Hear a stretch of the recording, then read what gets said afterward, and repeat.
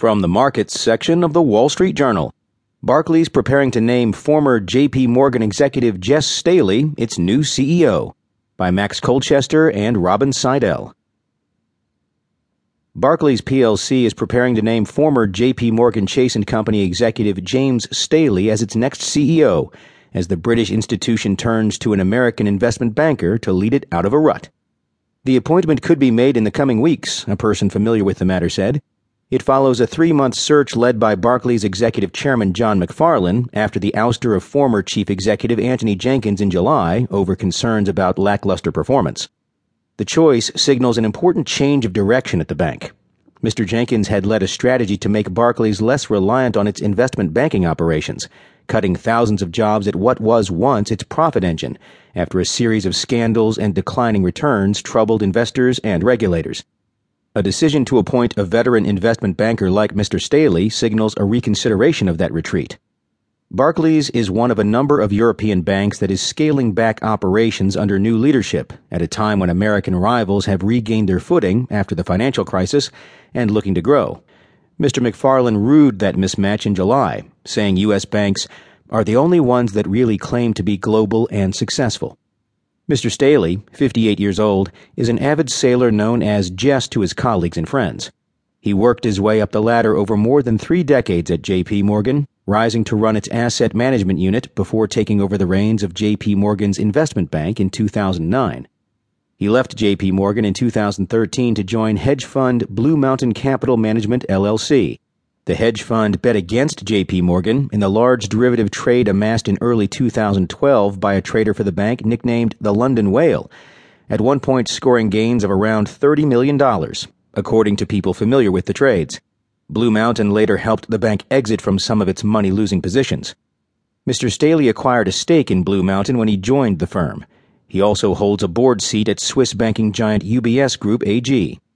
Barclays' plans to name Mr. Staley as CEO were reported earlier by the Financial Times. This is the second time Mr. Staley is talking with Barclays about the top job. The first time, he lost out to Mr. Jenkins, a longtime Barclays insider, who took the helm at the bank in August 2012.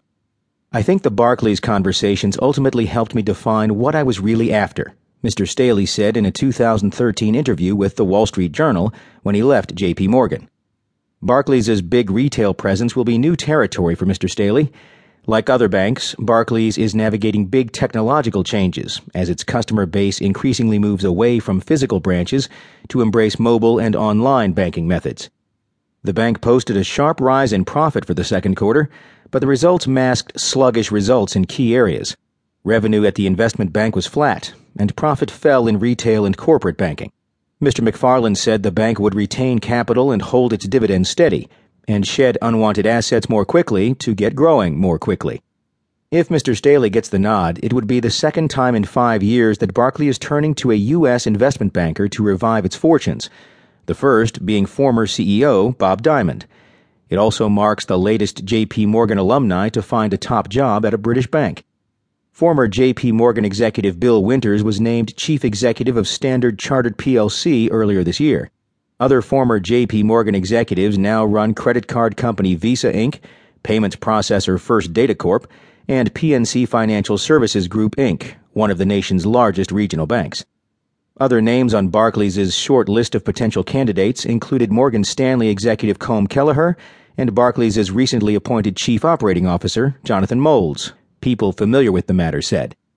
The pool of candidates capable of running complex global banks is small.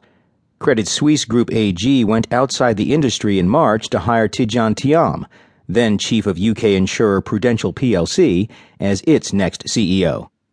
Jess has had a long career in banking doing a lot more than the securities business, said Roy Smith, a professor at New York University and a former Goldman Sachs Group Inc. banker. But that's a tough part of Barclays' business for it to get right. Jess's experience at the top levels of J.P. Morgan can only help.